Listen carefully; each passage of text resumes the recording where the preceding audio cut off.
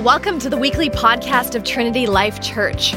We are a local church that gathers in downtown Toronto on Sundays and all throughout our city during the week. Now, our mission is to help people discover their identity and destiny in Christ so we can influence our city, our country, and our world. If you're looking for a place to call home, we'd love to have you. Our services are Sunday from 10:30 to noon at Jarvis Collegiate. Enjoy this week's podcast.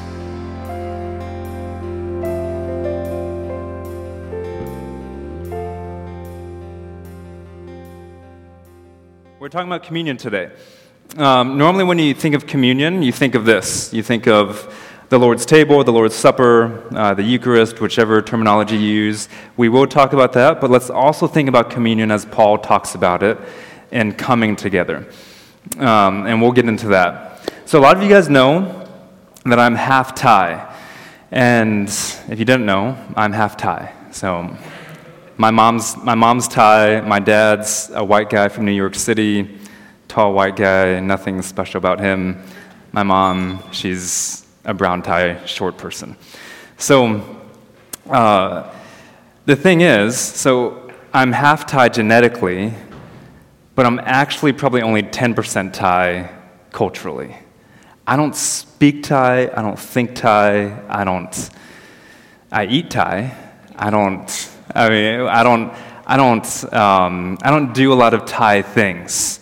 Now, my Thai vocabulary, I can count from 1 to 10, like any 3-year-old Thai person can do. So I can have a conversation with a 3-year-old, but that's it. I don't think like a Thai person thinks, because in many ways, to be Thai is to be Buddhist. And even before my family came to faith, we weren't Buddhist. My mom had her Buddhist things, but we weren't a practicing Buddhist family. So I never grew up thinking that way. And now that I'm a believer, I don't think that way, and it's a way of life for them. So I don't think like a Thai person. And on top of that, I don't look like a Thai person. If I asked you guys in here what you think I am, I guarantee none of you, unless you had known before, none of you would have guessed Thai. I've never had anybody guess that I was Thai. And I've done this a lot. Said, hey, where do you think I am? What do you think where do you think I'm from? Nobody ever guesses Thai. So, and then when I go to Thailand, I don't look like any Thai person. I'm a foot taller than most of them. And just my features aren't the same. But I love going to Thailand because it is my family. My dad is, like I said, he's a white guy from New York City. He was an only child, and his parents died when I was young. So really my only blood-related family is in Thailand. My mom is one of 10, and most of them have multiple kids. So there's like a whole bunch of family in Thailand. So I love going there. I love Thai culture. I love being there. But whenever I'm there and I'm with my family, I don't feel like family.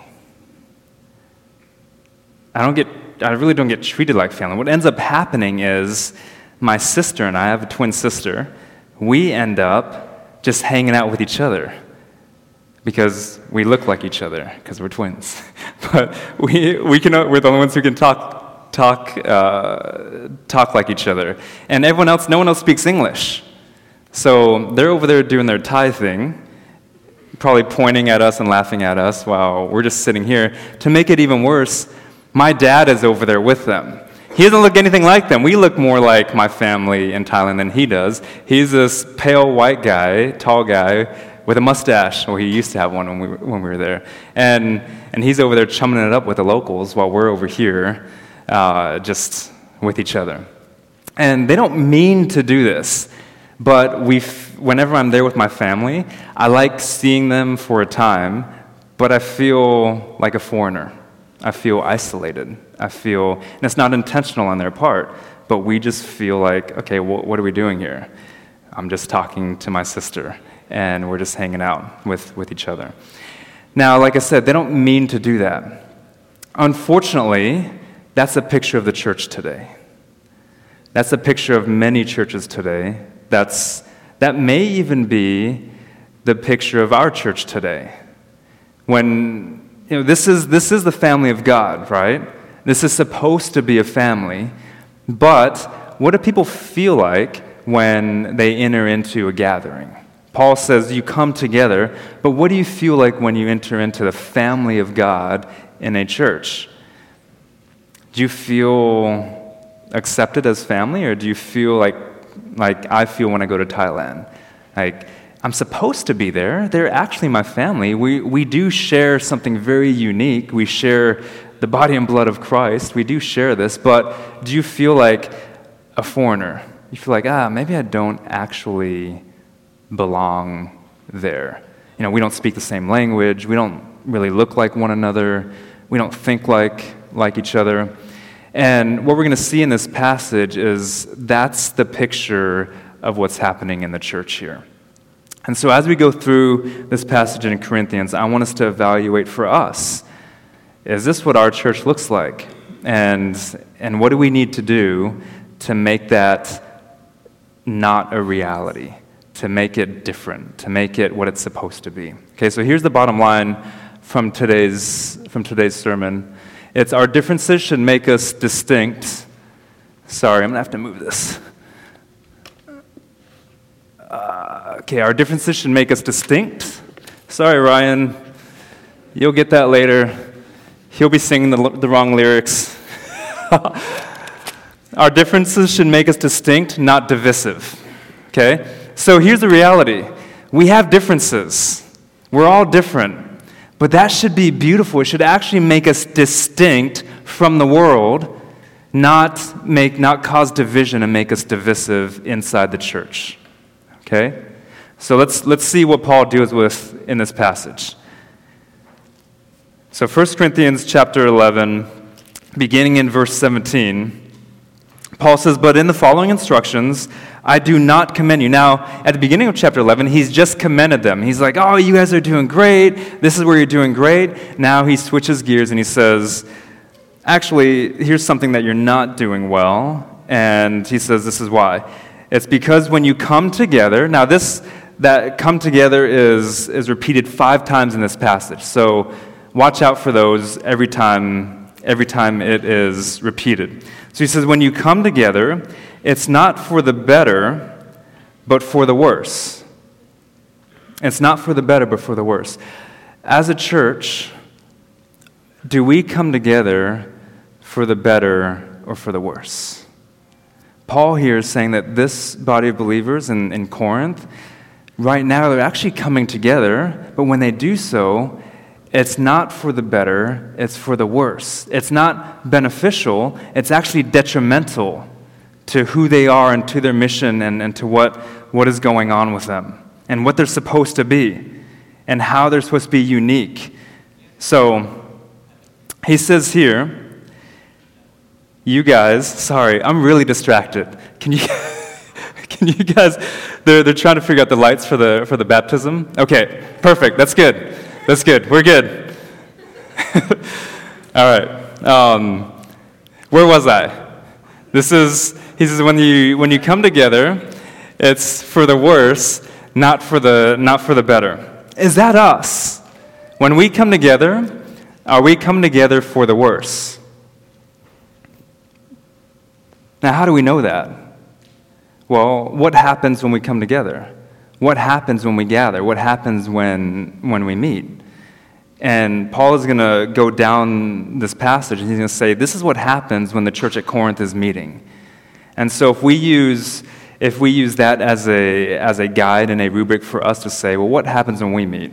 Then we'll know if we're coming together for the better or for the worse. So he says, for in the first place, which is kind of funny because he never gets to a second. But he says, for in the first place, when you come together as a church, so note they're supposed to come together as a church. They're gathering together as a church. They're not coming together to drink. You can do that at the pub. They're not coming together to just eat food. They can do that at a restaurant. They're not coming together for a social club. They're not coming together for a nightclub. Not coming together for a country club. Like, they're coming together as a church. And that's distinct. That's unique. There's something special about that. They're coming together for an assembly that is focused on our Lord and Savior, Jesus Christ. But he says, I hear that there's divisions, there's factions, there's schisms, there's splits among you. There's cliques among you. Now think about our church, Trinity Life Church. Some of you guys are guests here. Some of you guys have been here for a while. Some of you guys have been here for a few months. Do we have divisions in our church? Do we have splits? Do we have factions? Do we have cliques? Think about, first of all, it's so weird for me to say cliques because I'm American. Like, Missy's just staring at me like, we say clique. And I know it's wrong. The rest of the world says clique, but it's hard for me to say it. Every time I say it, I'm like, it's like grating my soul. But do we have that in our church? Think about who you hang out with. Think about who your closest relationships are in the church. Do they look like you? Are they similar in social status to you? Or do you only hang out with married couples because you're a married couple? Do you only hang out with singles because you're single? Do you only hang out with people who are cool because you're cool? I don't know. You'd be hanging out with me if that was the case. Who are your closest relationships here? You know, we have a mommies group in the church, and I'm not bashing the mommies group, but because the mommies group needs mommies. But if you're only hanging out with mommies, that's a problem. You need to hang out with other people. You need to learn from others. How about you bring in some singles in there so they can be part of a family too? Or how about you hang out with those who are older so that they can give you their wisdom? Like, this is what I mean when we look at the church as a social club, as just here to make friends, then it changes the dynamic of what the church is supposed to be. And we're no better than the rest of the world because we've lost our distinctiveness. Because you can do any of that outside of the church. The church isn't here to be your social club. It's here for something way more unique than that. Now, hopefully you have friendships here. Hopefully that's the case. But he says what this is doing is it's causing divisions and factions among you. And he says, I believe it in part. For there must be factions among you in order that those who are genuine among you may be recognized. Are you following Jesus genuinely? That's going to reveal to us, that's going to show us, where our divisions and our factions are going to show us if we're actually following Jesus genuinely. Because when we see Jesus in the Gospels, he doesn't discriminate who he's hanging out with. He's hanging out with everybody. If anything, he says he doesn't want to hang out with the Pharisees because they're the ones who are the faction-oriented people. But he still hangs out with them. So, so are you genuinely following Jesus? Paul says it's going to show the genuineness of our faith. It's going to show who we are by our divisions and our factions and our preferences. And I get it, guys. I'm not saying that you have to be friends with everybody in the church, okay? I think that's impossible. But what I am saying is that the church gathering is so different. There's so much power and transformation in the body and the blood of Christ that when we come together, Paul's saying when we gather together, that it changes that dynamic, that it's not like the world. And you may not go grab a beer with everybody, you may not go watch a movie with everybody in the church, but when we come together, it doesn't matter. Because what unites us is not our preferences, is not what we like or don't like, is not our interests. It's the body and blood of Jesus that transcends all of that. Just take, we have a few pastors in the church. There's Adam, there's Jamie, we have a couple interns, Daniel and Jamie. One of my biggest interests is sports. I love playing sports. I love watching sports. None of those guys like that. None of you guys do. Yeah. Well, yeah, you told me watching football is a waste of time. Yeah, you know what I'm talking about, Matt. Yeah. So, but that doesn't hinder our relationship. But oftentimes in the church, we let things like that, trivial things like that. Sorry to say football is a trivial thing. I love the NFL, but trivial things like that, we let them hinder our relationships with others in the church. Think about the city of Toronto. We have 3 million people in Toronto. How many of those are Christians following Jesus? We have a few handfuls of people following Jesus, and a few times a week, we gather together with the church with people who believe the same thing we believe and are united in the same spirit by the body and the blood of Jesus. You don't get that in a lot of other places in this city. Like, we need to take advantage of that. And he says, what's important here is unity in the body, not your factions. So when you come together, it's not the Lord's Supper that you eat. This is the only place in the Scriptures that the terminology of Lord's Supper is used. And it's sometimes we use it for communion, the Eucharist. But he says, and he says here, basically what he's saying is the Lord is the one hosting this dinner. The Lord's the one hosting this meal. The Lord is the one hosting this supper. It's Jesus. It's not you. But he says when you come together, you're not coming together as a church.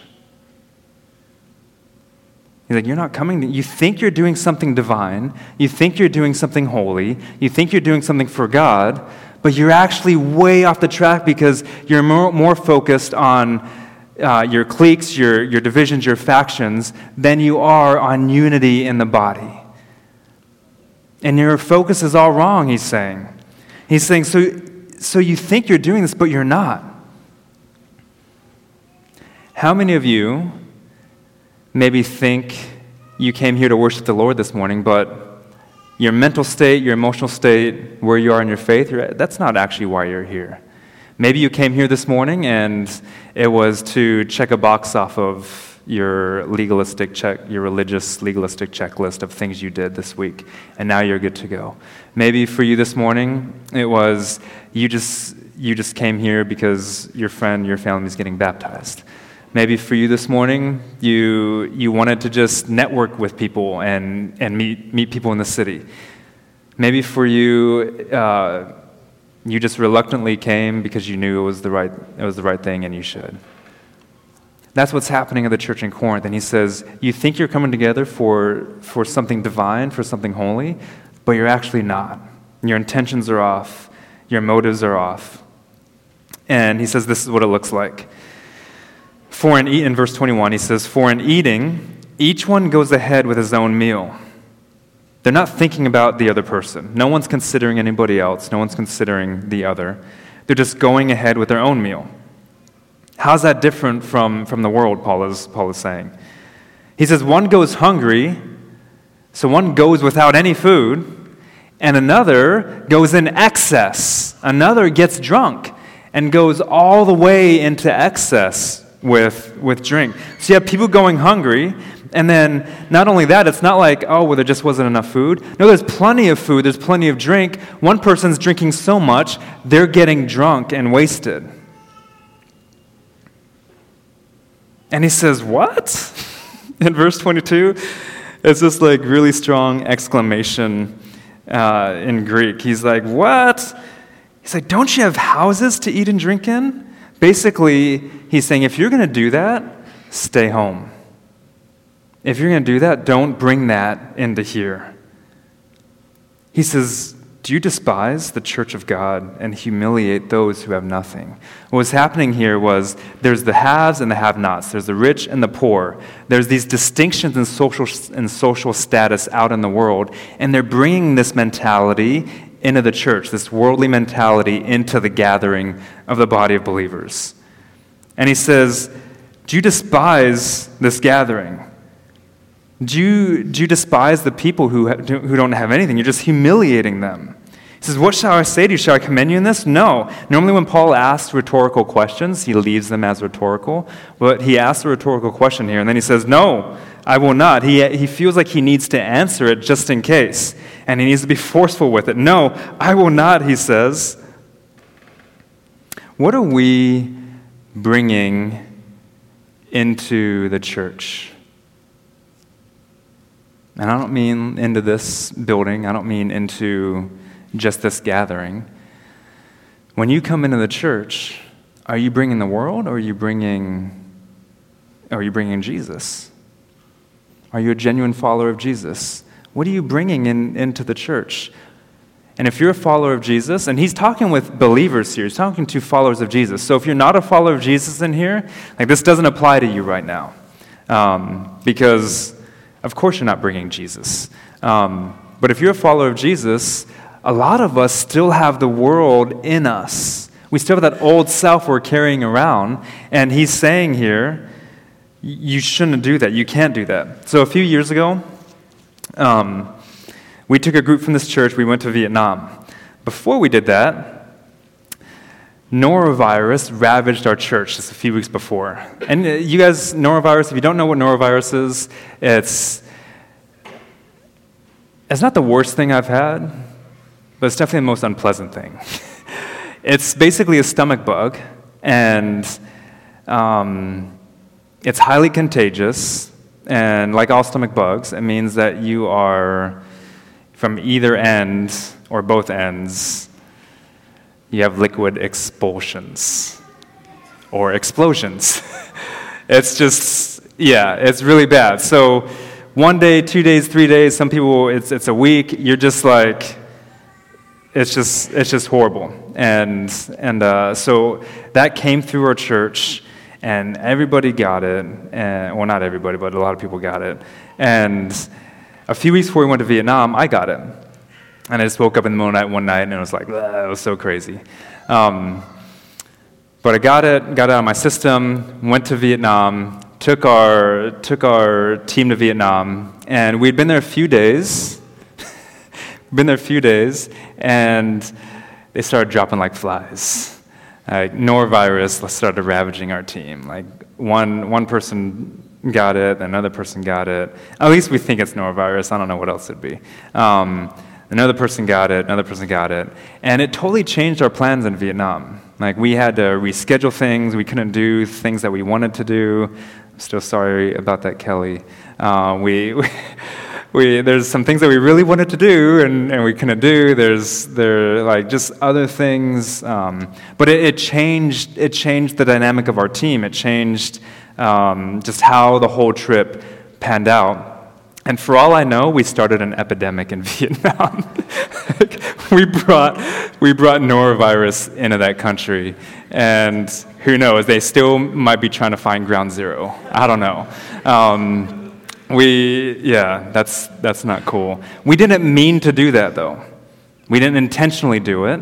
We didn't say, I'm bringing norovirus into this country and we're going to infect people. We didn't even know we were carrying it still. Right? We kind of been through it, and those of us who had been through it didn't get it again in Vietnam. So we thought, we're good, but we weren't. Those on our team weren't. That's a picture of what we carry from the world into the community, into the gathering. The world's infected us with a disease called sin. And the world's culture is infected with sin. Now, a lot of times we bring that culture into what's supposed to be kingdom culture.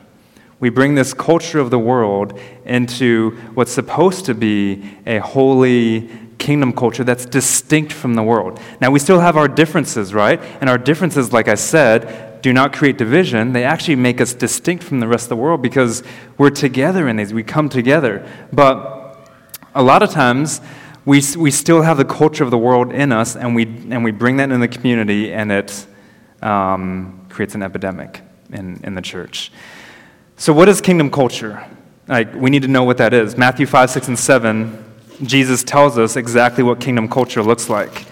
He says it's, blessed are the poor not the rich. Blessed are those who mourn. Blessed are the meek, not the powerful. Blessed are the merciful, not the ones who exact vengeance. Blessed are the pure in heart, not the ones who seek pleasure.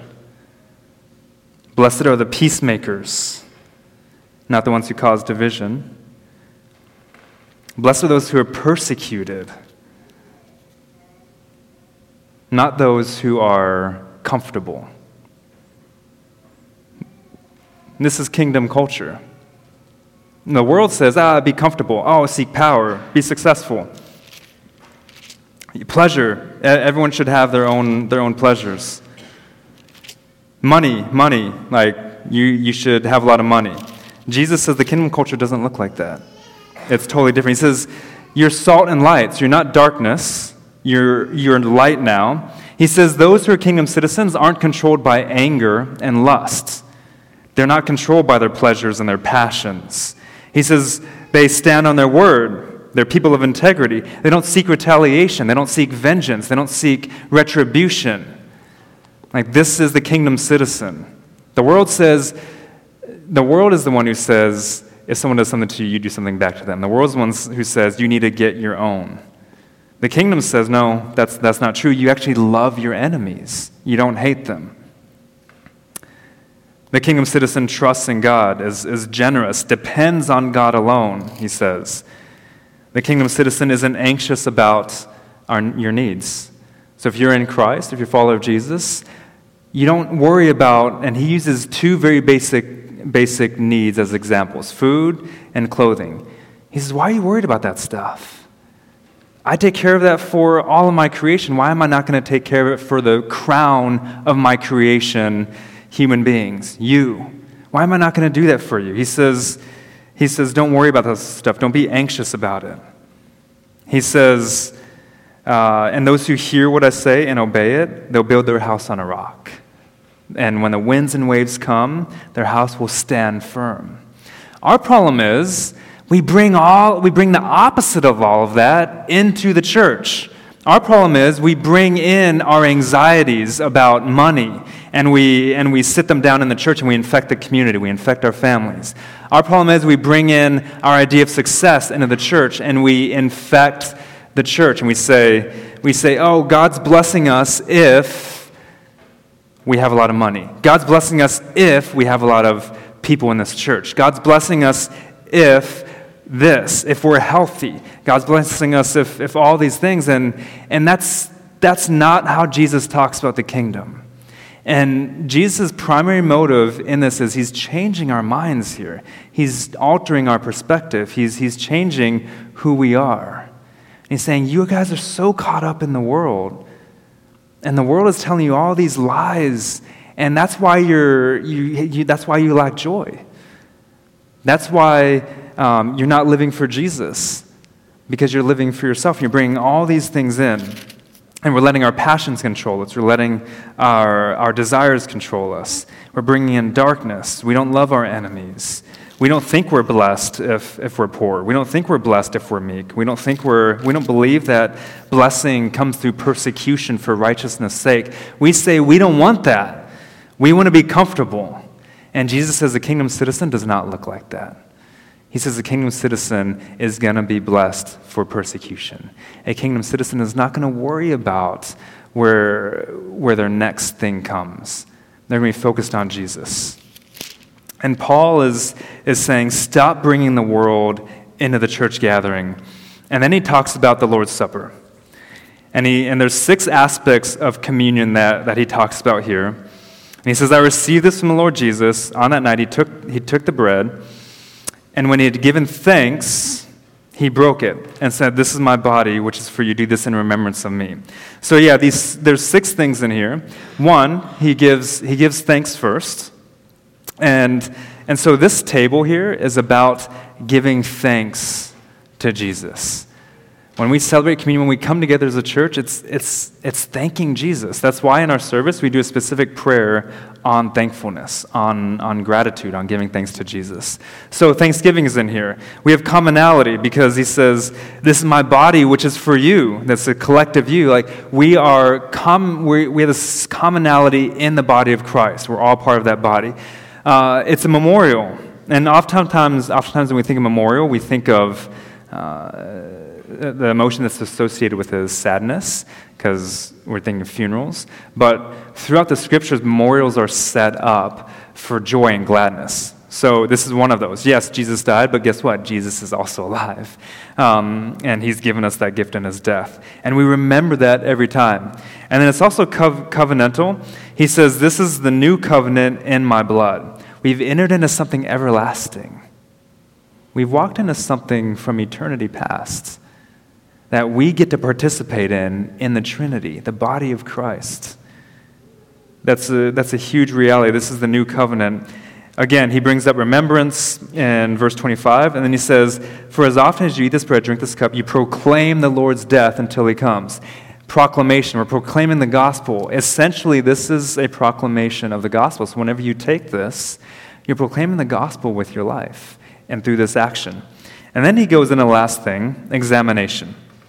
He says, "Whoever therefore eats the bread or drinks the cup of the Lord in an unworthy manner," and that word there is basically unworthily. It's an adverb. So he's saying, if you do this unworthily, you'll be guilty concerning the body and the blood of the Lord. So let a person examine himself. And that word for examination is to put yourself on trial.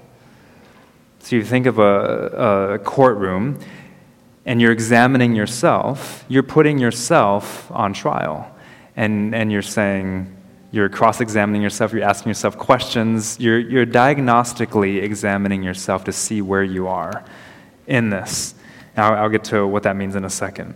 So he says, "Let a person examine himself then, and so eat of the bread and drink of the cup. For anyone who eats and drinks without discerning the body eats and drinks judgment on himself." Verse 30, "That's why many of you are weak and ill, and some have died. But if we judged or discerned," that word, discerned ourselves truly, we wouldn't be judged or discerned. "But when we are judged by the Lord, we are disciplined so that we may not be condemned along the world." You see there that the object of this is so that we might not be condemned, not so that we would feel condemned. Okay, this often gets mixed up when we talk about communion. He says here, don't approach the table unworthily. Here's the thing. This does not have to do with whether you are worthy or not worthy. Here's the truth. You are unworthy. There's nothing worthy in you. There's nothing worthy in us. So it's not about that. It's not whether you're worthy to take the Lord's Supper, to be in the communion or not, because we're not. He says, and the only thing that makes us worthy is the Lord Jesus Christ. And that's the only thing that separates you from somebody in the world, is something that Jesus did for you. It's not anything you did on your own. And so when he says the manner of us approaching the table, he says not to do it unworthily, he means something else. He doesn't mean our worth, okay? He means something else. And a lot of times what we do here is, because we read this verse in verse 30, and it says, "Many of you are weak and ill, and some have died," and we think, oh, shoot, I don't want to take this unworthily because I might die. I might get sick. And most of us don't believe that, because some of you take this unworthily every Sunday probably. So most of us don't really believe that, but we read that and we're like, oh, that's crazy. What's talking about is remember, this is in the context of unity. So is unity linked with judgment? Are the divisions linked with judgment? You know, what's going on here? And in this unworthily manner approach, we tend to start to focus on what? We tend to start to focus on our sin. And we say, oh, I need to get myself right. We use this terminology. I need to get myself right with God before I take communion. And what we end up doing is focusing on our sin. But the point of this is to focus on our Savior. The point of this is not to focus on your sin, because there's no condemnation for those who are in Christ Jesus. And when we focus on our Savior, He takes care of our sin. We don't have to worry about our sin. We don't have to worry about whether we're right with God or not in that respect, because if you're in Christ, you're right with God. Now, hear me correctly. If you say you're following Jesus, this goes back to the genuine follower thing. If you say you're following Jesus, but you're living a life of promiscuity, well, you're not right with God, because you're probably not right with Jesus, because you're not in Jesus. Now, if you say you're a follower of Jesus, but your life is full of an idol of success and money, well, I don't know if you're actually in Jesus. I don't know if you're a genuine follower of Jesus, because you have a different God, and that's success and money for you.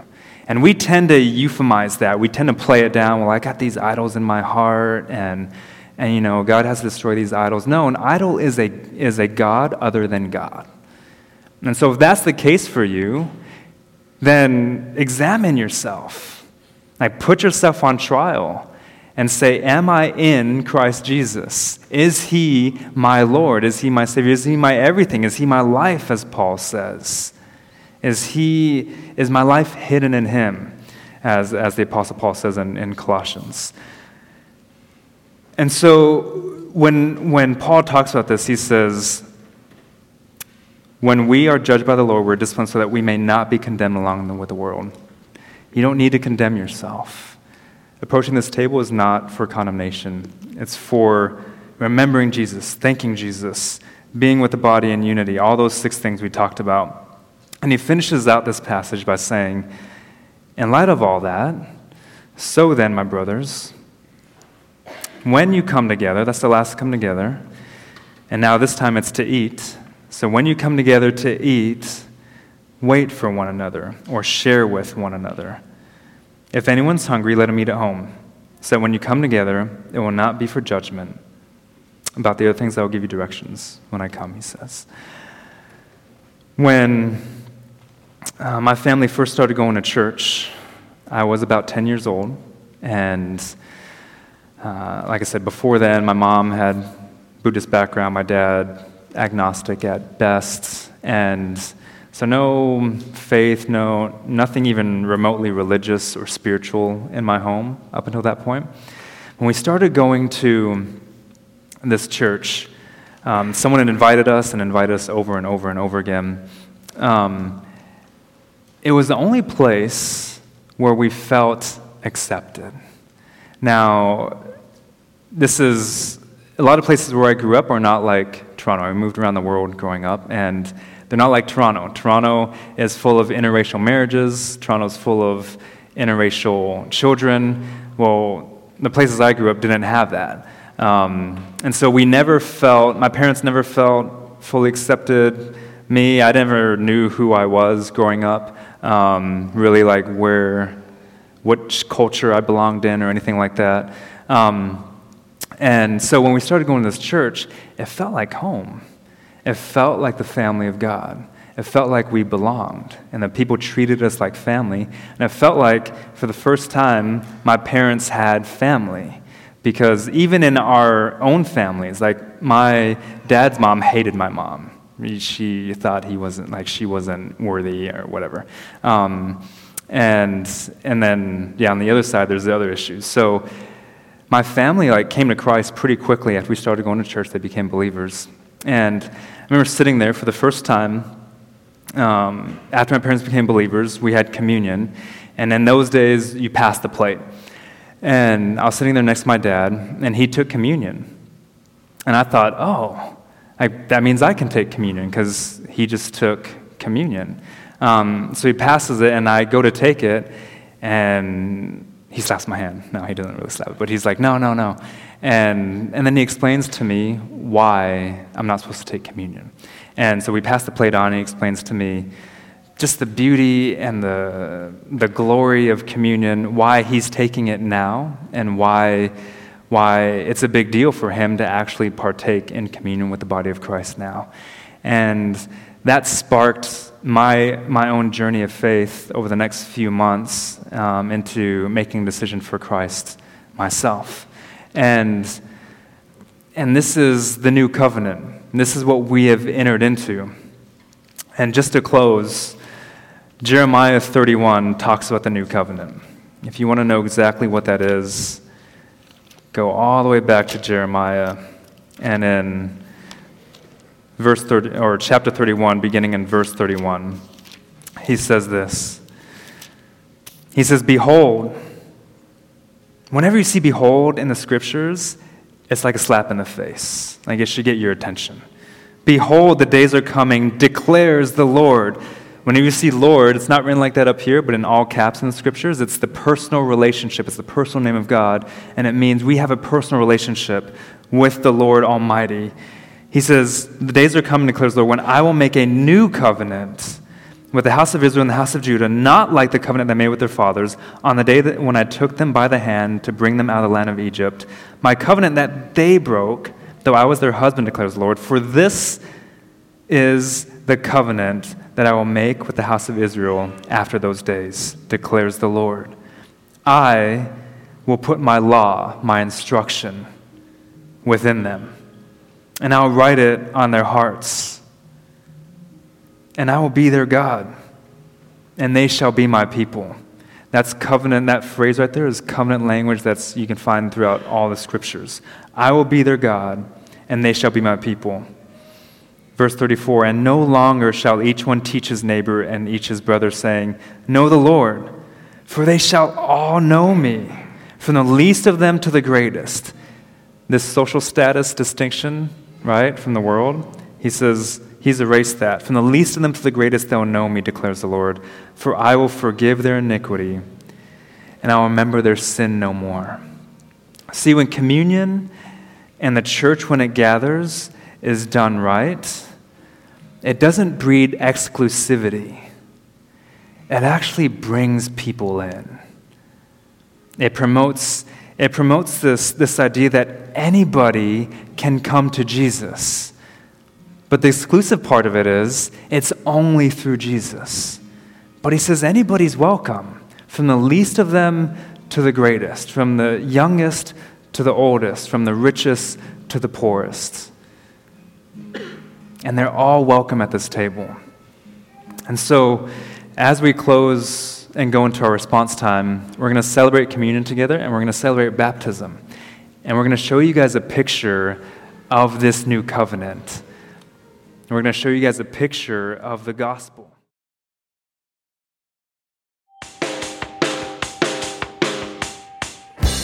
If you want to know more about the TLC community, check out trinitylife.ca, or you can find us on Facebook.